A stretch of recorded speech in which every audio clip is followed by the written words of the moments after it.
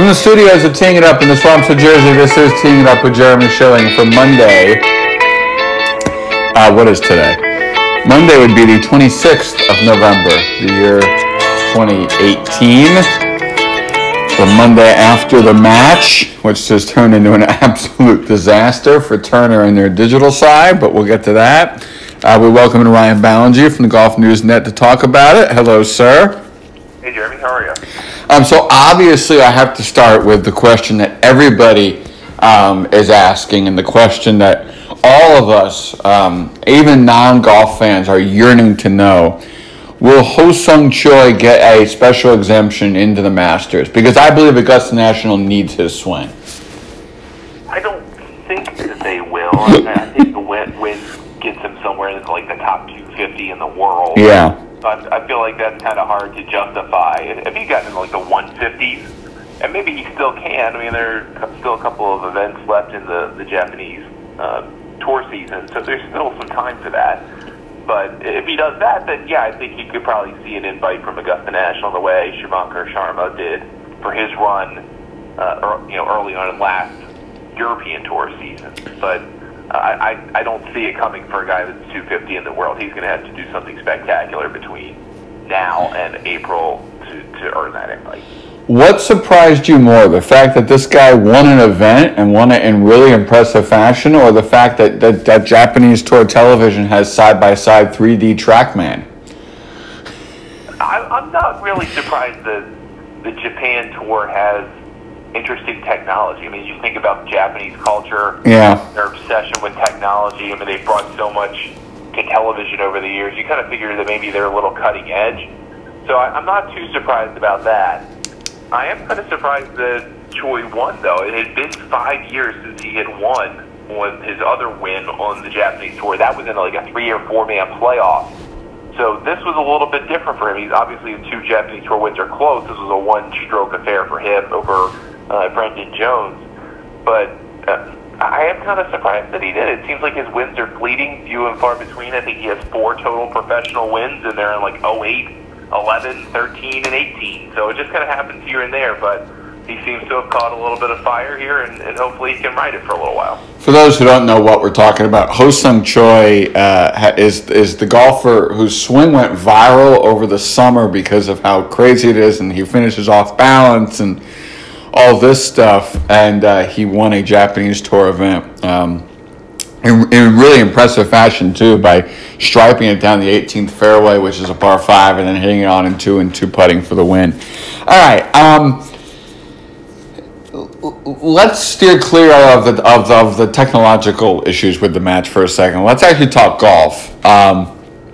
What surprised me most, Ryan, is that Tiger and Phil had hyped up that, this is going to have to make birdies, 63 or 64 is going to win this thing if there was no wind. Shane Bacon said there was no wind. They didn't really look like there was much wind. And yet, they both shot 69 and we ended up in a playoff. It really, the quality of play, I mean, Barkley called it crappy. It's basically what it was in the front 9. I did not expect that kind of poor play. I don't know who stimped the greens, but they were too slow. I mean, I know they're slopey, but you got to make those greens a little faster. But the quality of play in the first 9 to 11 holes really surprised me. It was a slow start, that's for sure. A lot of missed opportunities. I feel like both guys missed putts that were probably makeable on a course they see every year, on a course they see frequently, but both of them have owned the course record at Shadow Creek over the years. So I figured that they would score a little bit better, maybe closer to 67 or 66 would be the winning score if you were keeping track all the way through, and obviously the gimmies and stuff like that with concessions. But I was kind of surprised at the slow start, and I think that you got a sense of how slow it could be when Phil missed a pretty much straight-in putt on the left side and never had a chance on the first hole for $200,000. Yeah. So I think it seemed like those guys maybe were a little bit nervous. They didn't feel natural. It didn't feel normal to them. You could tell the conversation at the outset was kind of forced, and that maybe they were doing it just because they felt like they had to. And then they kind of got into the rhythm of the match. And I think a lot of people have observed this, but by the time they got to the 10th, 11th, 12th holes, it felt like golf. They normally play, and they would play. And so the drama started to get a little bit more interesting. They became more natural into who they were, and that meant Tiger didn't talk as much, of course, but that meant the golf got more interesting, and as a result, because the golf got more interesting, the whole thing got more interesting. And so I think they were trying at the outset to be entertaining and be different, and that wasn't why people really were watching. They were watching to see Tiger and Phil play golf. And at the point that they did that is when it became the most interesting. Yeah. Tiger hits that wedge close on, what was that, 13, 14? And then Phil gets him back after Tiger makes the sloppy bogey, and eventually goes one up. And then we get to 17, and you know, Jake said it. We had been waiting for a signature Tiger moment, a signature moment from anybody in this match, of which there was no signature moments. I mean, when TNT airs the 60-minute version of this next week, I don't know what they're going to put in from the first 9 holes, because none of it was very interesting. You know, they'll probably hear Phil saying how hard it is to see a daughter go off to college. But Tiger's chip in there, I mean, that was, you know, look, you and I watch so much golf. We know when a chip in is likely to happen. You know, straight uphill, nice lie, whatever. That was not an easy chip. That was up against the collar. He had to make sure he got ball first and not grass to make sure he got the right spin on it. That was a really impressive chip in from somebody who has had, you know, 3-4 weeks off, have been grinding off and on for 3.5 weeks. You don't know how much practice he got with intricate short game shots. Obviously, he had practiced his regular short game shots, but stuff like that, to pull that out after a layoff was really impressive. And a shot like that is more guts and feel than anything. It's not something you've practiced or anticipated. You got to read what's in front of you. You've got to be able to execute a pretty dicey shot into a very specific spot with a specific speed. And if it's going to go in, you got to get everything right. And he did. I mean, that is vintage Tiger Woods, seeing a short game shot for exactly what it is and playing it almost like a putt, where you're trying to hit to a particular line, and once you get to that line with the right speed, you're going to execute. You may not make it, but you're going to be close. Yeah. And that it went in was kind of a bonus, I think. I'm sure he figured he needed to make it, but given that Phil had an uphill putt basically straight in for birdie to go dormy and not win. So, wow, I mean, what a shot under the circumstances. But that was really the only takeaway shot from the day, other than Phil's shot to the 22nd hole. And I don't know if that's the memory you want of the match, is that you had one really good one, but given the circumstances, pretty incredible. And with about 10, 15 feet left to go, I was at a bar watching at that point, bar restaurant, and I was like, it's in. And it just tracks perfectly right into the hole. And like you said, a really difficult shot to pull up in the circumstances. And but it made the match interesting. It made it compelling to get it square to go to 18. And I think that was kind of probably what those guys hoped for in the end, that it would go all the way. Were you surprised Tiger missed the putt to win? Was Tiger's putt to win was on the 19th hole, right? Because Phil was then in the bunker, buried. First of all, the shot Phil hit on the 19th hole will get overlooked, but that is not easy. I mean, the way, and for the non-golfers out there, the way you play a buried lie up against the lip like that is you need it to run out. You basically just want to get it out, and it'll have no backspin, so it'll just roll.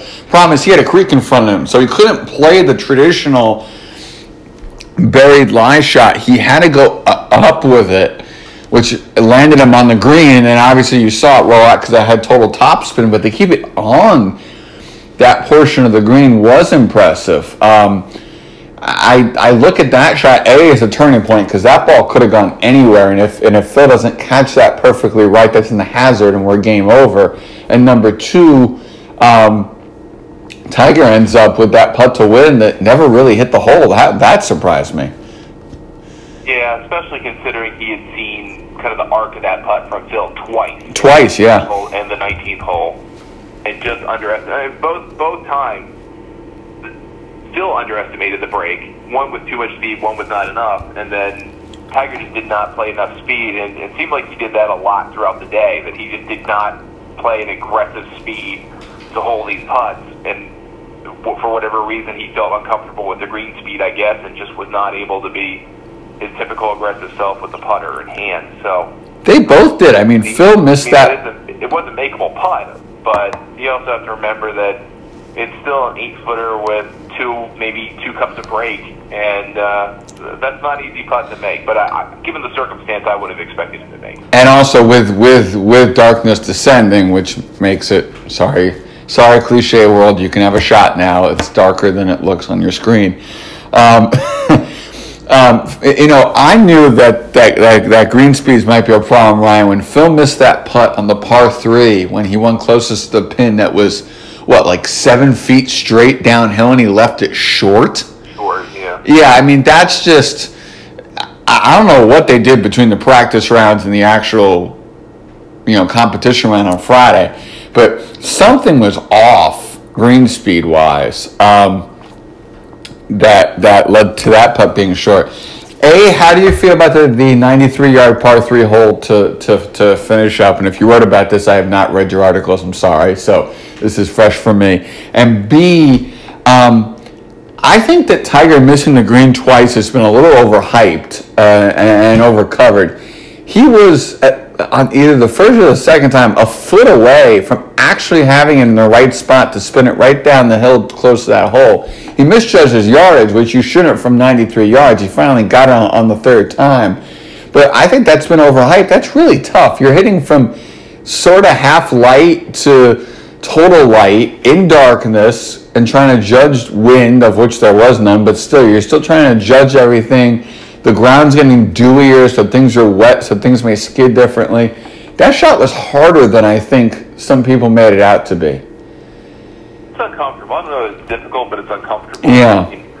When you're hitting a ball, if you ever play night golf, or even if you played in a driving range, practice at a driving range at night under the floodlight, how you see the balls is totally different. And it felt like the light at the team ground on the practice green was not nearly as bright as it was at the green itself. Yeah. So Woods probably had less light than he thinks.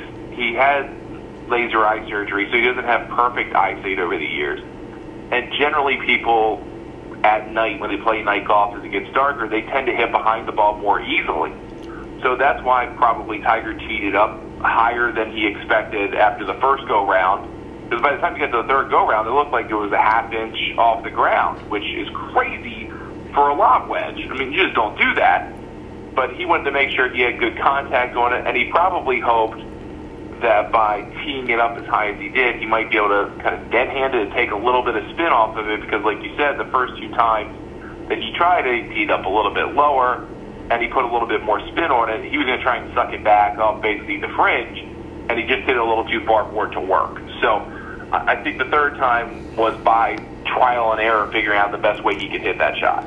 Are you surprised that nobody made a putt to win until Phil did from 4 feet 2 inches? I mean, that just, and I don't know if this was a case of darkness making it tough to read. I don't know what the case was, but it was odd to me that it took until 22 holes for somebody to make a darn putt.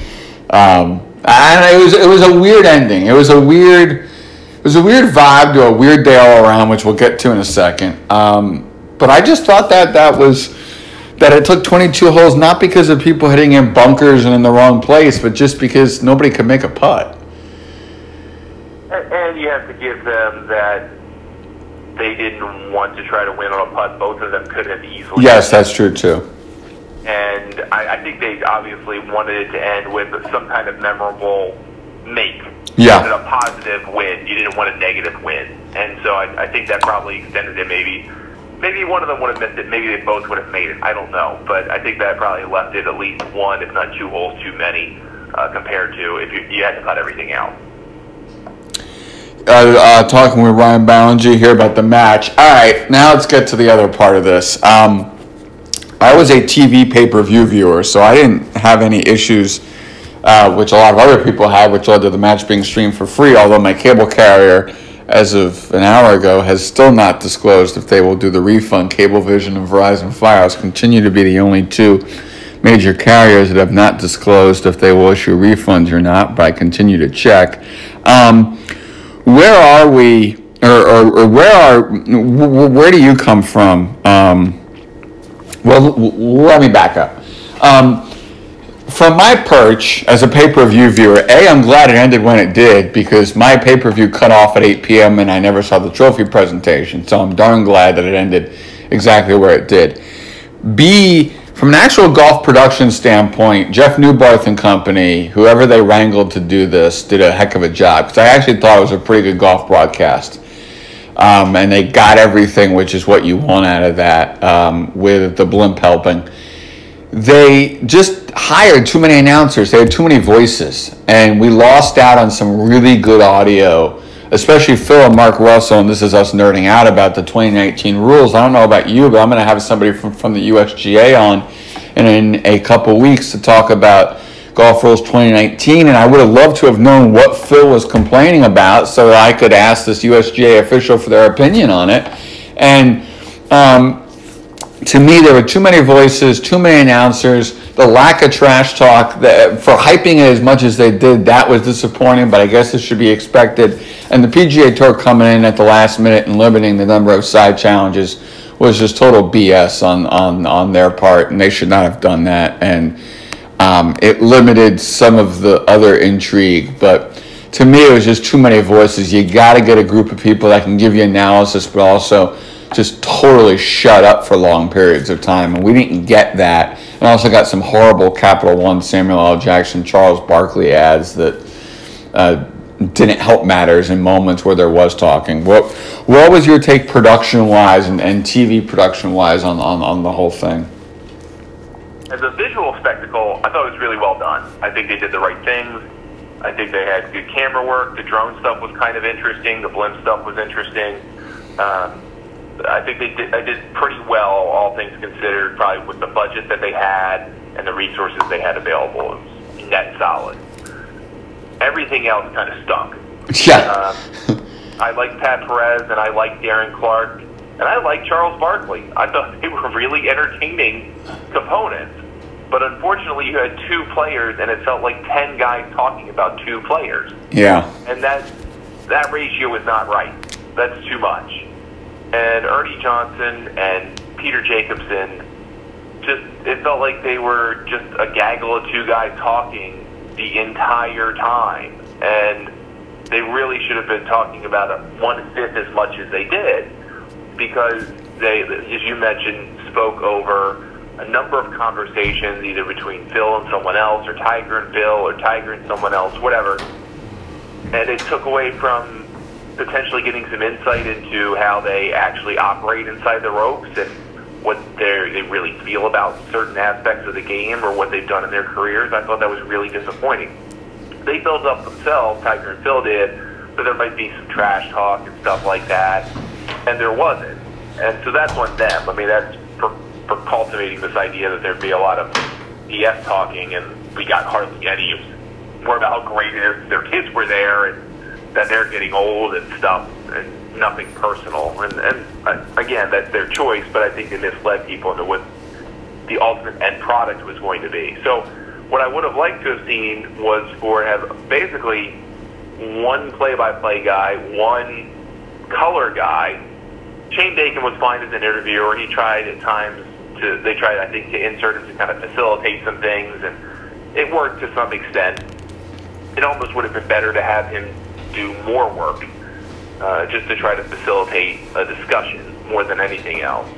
But I would have kept the talking to a minimum. I would have certainly kept the Capital One bits to a minimum, because this was a pay-per-view, even though most people got their money back.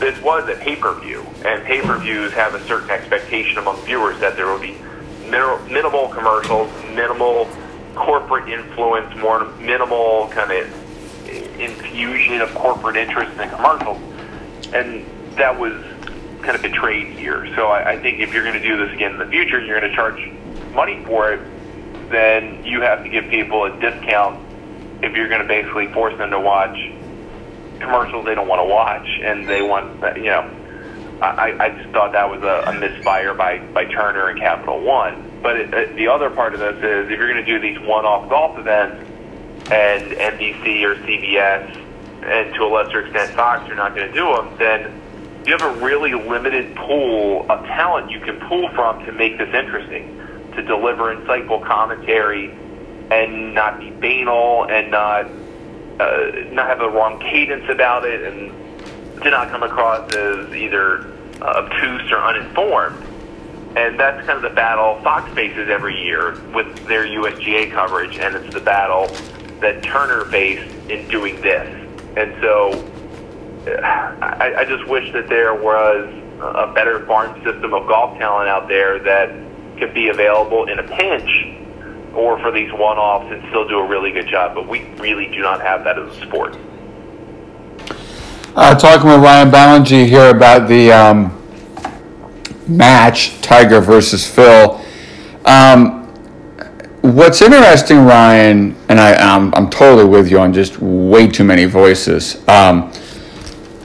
What interests me going forward is I don't know if there's a match two. I don't know if there's a viable model here. This is an absolute streaming failure. Dan Ravel of ESPN called it the biggest pay-per-view failure in history. They're going to lose a whole lot of revenue money because of all the people getting refunded. I know that Tiger, Phil, Spieth, Jordan, Spieth, Ricky, JT, Ricky's been thrown around. But I don't know if people are going to pay for this again. I don't know what the solution is. I don't know. I mean, yes, the TV production fixes are easy. You can do that in 5 seconds. But I don't know if this model continues to the match too. I think that either people loved it or they hated it. There was nothing in between, and I don't know where this goes from here. Yeah, I think the money component of it was extremely divisive. You can tell certainly from the reaction overseas, particularly in the UK. I read basically the same column from 2 or 3 different people that the money was obscene, the betting component was awful and ostentatious, and that was in part because of their betting culture has become so pervasive, and there's kind of a natural controversy over there about in-play betting and the amount of it and the amount of advertising around it and the effect on children. That they are way ahead of where we are as a sports betting culture. They're dealing with all the stuff that we will eventually deal with in the next couple of years as sports betting becomes more prolific. So right now they're dealing with this big backlash to it after years of accepting it and being okay with it. So I got the reaction from over there. I get that. But the reaction over here really intrigues me because I think people who are looking at it as a bigger, broader enterprise, as a traditional pay-per-view sense of like a big boxing fight sense or a big UFC fight sense, I think they're kind of missing the point. Because I don't think that was the point for Tiger and Phil. They're not trying to build a series of matches here that millions upon millions of the general sporting public are going to watch. I don't think that's what they're going for here. I think they realize golf's a niche sport. They're the 2 recognizable superstars that the general sports populace kind of understands and gets and cares about.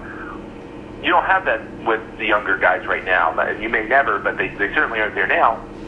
So I think what they were doing is trying to create a viable golf product that golf fans could be interested in and could watch in the future with a different set of things on the line, different set of challenges, different set of formats, whatever that is, but be different and charge money for it and effectively try to keep the PGA Tour out of it. I mean, they were paid some kind of mob-style sum, basically, so that they could sanction it, promote it, stuff like that. Have Mark Russell work on Thanksgiving weekend. Mark Russell work it, of course, and yeah. have shot link data, stuff like that. Yeah. But I feel like Phil and Tiger are trying to create something where there's an acknowledgement we're heading to a world of niche content. We're already there, really, but we're slow to recognize it, that we're creating content for everybody. So whether you fit into what all small buckets you fit into with your interests, there's content out there for you, and it's very myopic. It's not intended to be broad interest, generating lots of money. It's intended to reach a specific set of people and make a good amount of money because it reaches a specific set of people, very targeted. So I think that's what Phil and Tiger are trying to build here, where they could have, with a service like BR Live, which is fledgling and looking for content, they could have 2, 4, whatever number of players on this card have unique, interesting matches every once in a while, maybe it's once a year, whatever, and you could charge a reasonable amount of money for it as a diversion from what they see every week on the PGA Tour. And you're not going to get like 1 million buys or 2 million buys like a boxing fight. You're going to get like 100,000 buys or 200,000 buys. And that's great. Because if that's $10, that's $2 million into Turner's pocket. And if they can kind of figure out a way to underwrite it with sponsors like they've done here with Capital One, then maybe they turn over a pretty decent amount of money and they can do more of these instead of just kind of this one big blowout style that I don't think was as well received. No. Where, on a 1 to 5 scale, where this is the worst thing you ever watched and it was the worst realization of expectations, and 5 is, oh my God, this surpassed everything, this was amazing, this was, oh my God. On that scale, where were you coming in and where are you coming out? I don't know where I was coming in. I was skeptical but hopeful. So I was the exact same way, by the way. I think it actually kind of met my expectations. There was some upside to it. There were some cool components to it. But you had to remember this was the first time this was being done this way. There were going to be glitches and mistakes and missteps, and there were plenty of those. But the golf turned out to be pretty good in the end. I mean, the beginning stunk, but the end was pretty compelling. So I think in the 1 to 5 scale, in fact, came in at about a 2, 2.5, and left at a 2, 2.5. And that's okay. That it wasn't. I feel like people were expecting the moon, and they should have tempered their expectations because of what this really was. This was something new, and it was done by an inexperienced provider on an inexperienced platform, and they're being judged against traditional television and traditional golf broadcasting. So I don't think that they delivered on what they could have hoped to have done. I think it could have been done better. I think they probably could have maxed out at a 3.5 or 4 on your 5 scale. But they didn't deliver on that. But they gave some promise that if this was done again, that maybe it could be done better and it could be done in a more compelling way. And maybe you throw out an option like delayed buying, where they're starting to do this in NBA games now, where you can buy the last quarter of a game on League Pass. Well, no one wants to watch the first 3 quarters of a regular season NBA game. They're boring. But I want to watch the last 12 minutes or 2 minutes or whatever. So maybe in the future they say, well, if you don't want to watch the back 9 or front 9, that's okay. But if you want to buy the back 9 for $10 or $12, because that's where the action is, okay, well, we'll give you that for that price instead. And they could kind of learn from that and get people to buy in when it's convenient or when there's been buzz that's built up about it. Talking to Ryan Ballengee here on Teeing It Up. It's 1 year ago, Ryan, you were on this radio program and you said that what Tiger was doing a year ago this week was a mistake, a grave mistake that could seriously damage his future prospects. Maybe I'm overstating it a bit, but you and I agreed that it was too much too soon. Here's another Hero World Challenge, and Tiger's one of the favorites to win in a field that any of the 18 can win because you've got so many different agendas going on this time of year between guys who are grinding, guys who are off long layoffs, guys who are just flown in from a foreign country, guys who are testing equipment, guys who actually want to win because they need the world ranking points, whatever. It's pretty amazing how different Tiger's world is 52 weeks ago to now, isn't it? It's a big change. And I still think that what he did was dangerous. It just turned out to work, which is great. Is what he's still doing dangerous? What's that? Is what he's still doing every week, playing with this swing at that swing speed, dangerous? Maybe. I mean, I don't know for certain. And maybe he doesn't know. Yeah. I mean, I think there haven't been that many cases of someone who's had a spinal fusion that's gone back to playing a major professional sport at the highest level. So it's only Stacey Lewis, and it was not to this degree. So, I mean, at that point, we're in uncharted territory. So I guess ride it as long as you can. But we'll find out eventually, I guess. Like Yeah. you said, we're 52 weeks in, like you said, to this comeback, and he's delivered on almost every facet of it. He won. He's in the top 15 in the world. He's contended in the last two majors. He had the lead for an hour on the final day of one. He almost tracked down the Player of the Year. I mean, he's done really well for himself. And if he manages to win this week, I don't know where he would wind up in the world rankings. We don't have Sixth. final points yet. But Sixth. Oh, he got top 10? Yes, sixth. No matter what, he will be sixth if he wins. So there you go. I mean, he could find himself in the top 6 in the world. And if you looked at the penalty that he faces for not playing events in the official world golf ranking over the last couple of years, he would actually be the number 1 player in the world right now, based on just sheer points with no penalty. So it's pretty incredible what he's done in a short period of time. It really is a marvel, and I don't think we appreciate it enough. No, and I really do not. And to your point, I believe on 2018 points alone, he's 5th in the world. I think I have that right. Something like that, yeah. Yeah, it is remarkable.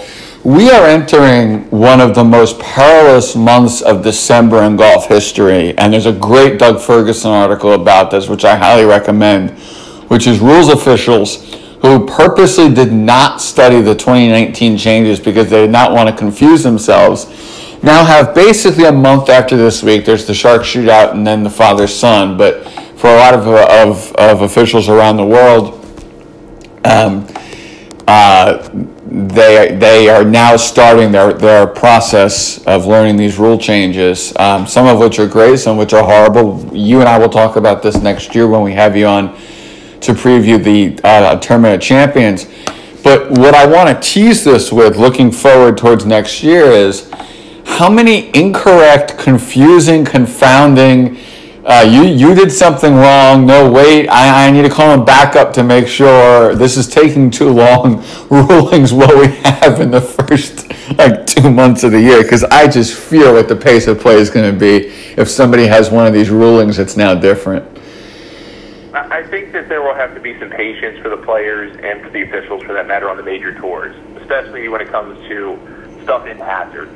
Yeah. Because you can ground your club in a hazard. You can drop differently. You can take a penalty stroke. I mean, professionals wouldn't do this, but you can take 2 penalty strokes and take the ball out the bunker. I mean, you can do a bunch of stuff in 2019. It's going to sound kind of crazy to people living in the previous era playing under that set of rules. And so there's going to be some time that's a general education process is going to take. But if you think about the number of kind of crazy rulings that happen in a PGA Tour season, they're what, like 10? Yeah. So maybe there'll be 20, something like that next year. And I think that after, like you said, the first maybe month or two, the rules officials will familiarize themselves with the rules. That's their job. They'll get done. They'll take care of it quickly. I have faith in that.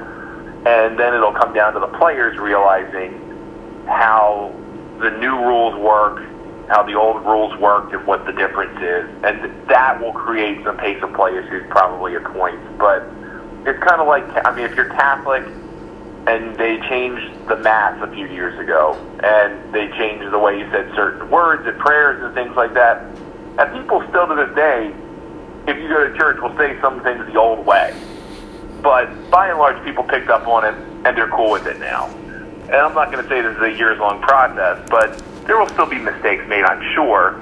But the goal of the PGA Tour and the LPGA, European Tour, all those tours is to put the rules officials in position to make sure these guys don't make a mistake that costs them a tournament. And they'll make sure they do that. What's interesting to me is in that line of thinking is every couple of weeks we see a player who takes advantage of the rules and not in a negative way, but totally legally helps them. Maybe they were on a cart path and they choose to call in some other rule for they take a ground under repair ruling on a cart path because then they'll take a cart path drop and that'll give them a better angle or whatever. Trying to navigate knowing the rules to the point where you can take those advantages. I'm trying to think of one right now and I can't, but knowing what you're dealing with and taking the rulings and using the rules to your benefit, I think that might be for the players where the hardest not messing up a rule and getting it wrong, but actually knowing when to use them to your advantage. I think that may take the longest of any of these things. Maybe. I think for many of the rules changes put into place, a professional will never deal with them. Yeah. They just won't. They're not going to worry about it because they're not things designed for professionals. They're designed for amateurs to speed up the game, make it a little bit easier. Yeah. I think by and large, the way that you're going to be able to take advantage of the rules in 2019 will still be the same as 2018 or before. It's just maybe a little bit more help in hazards. I think that's really the area you can kind of get the most benefit from the rules for the professional, the rules changes, that is. And I'm sure we'll see some kind of rash of players, and Bryson DeChambeau leading them, of guys who putt with the flag stick in. That, honestly, is what intrigues me the most, is how the pacing will work of putting if guys choose to have the flag stick in, or there will be more tending. That'll be interesting. Darkness. 100 yards will be interesting. Darkness will be that I think can be the biggest benefit in darkness. Guys who are missing the cut can run up there, putt with the flag stick in, who know they are missing the cut, and then get to that next tee so that they can finish once darkness falls. I think that's a big benefit, because right now one of the hindrances, if you're going to send somebody in your group ahead who's totally out of it and can waste a couple shots, they have to have somebody take the flag out first, which can slow them down. Now you can just putt with the flag stick in and then get going to that 18th tee.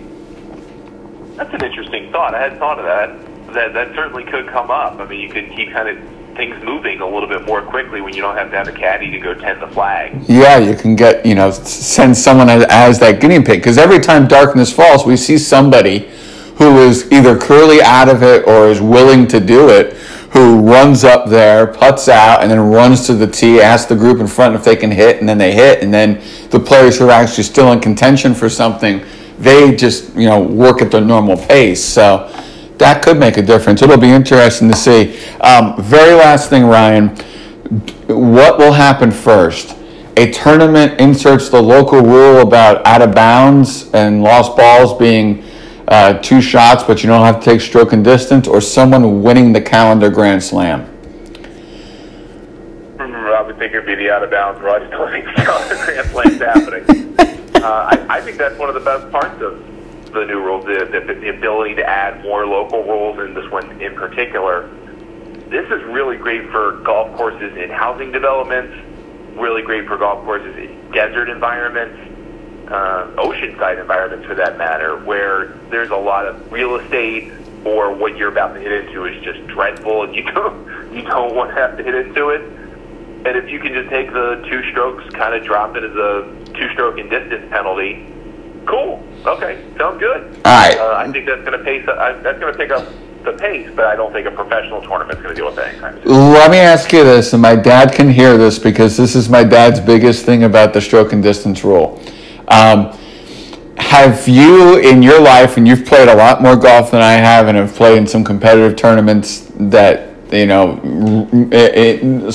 competitive tournaments in terms of like actual tournaments, but just charity outings and then those kind of things. Have you ever, in non-competition recreational golf, seen anybody go back to the tee after a ball out of bounds or lost? Not in a non-competitive situation. Hell no. Yeah. See, that's my thing about that rule. Like, I don't know. I'll be very curious to see at what level someone institutes that rule, because none of us recreationally use the stroke and distance rule as is anyway. No. It's a pace of play killer. Yeah. So, I think that a competitive level is going to be great. You can use that as basically make out of bounds a lateral hazard plus an additional stroke. I think high school golf may use that. Stuff at that level where you're trying to beat darkness during certain times of years. I think that's where you could see the local rule instituted. Yeah, I think you could even see it in like a mini tour style event, where a lot of those courses, developmental tours, are often in housing developments, and you have a very limited set of time, and depending on the size of the field, You might want to just get it done, and you just Right. declare that as a local rule. So I think that might be worth the first place you could see it in a high-level competition. Yeah, but I doubt Mark Russell will announce in a players' meeting that we are instituting the new stroke and distance rule. When that day comes, when that day comes, we'll be on the floor in shock. Ryan Ballingy, as always, from the Golf News Net, thank you for coming on Teeing It Up with Jeremy Schilling. I appreciate it. Thanks, Jeremy. Appreciate it. And thank you all for listening to Teeing It Up with Jeremy Schilling. We'll see you soon.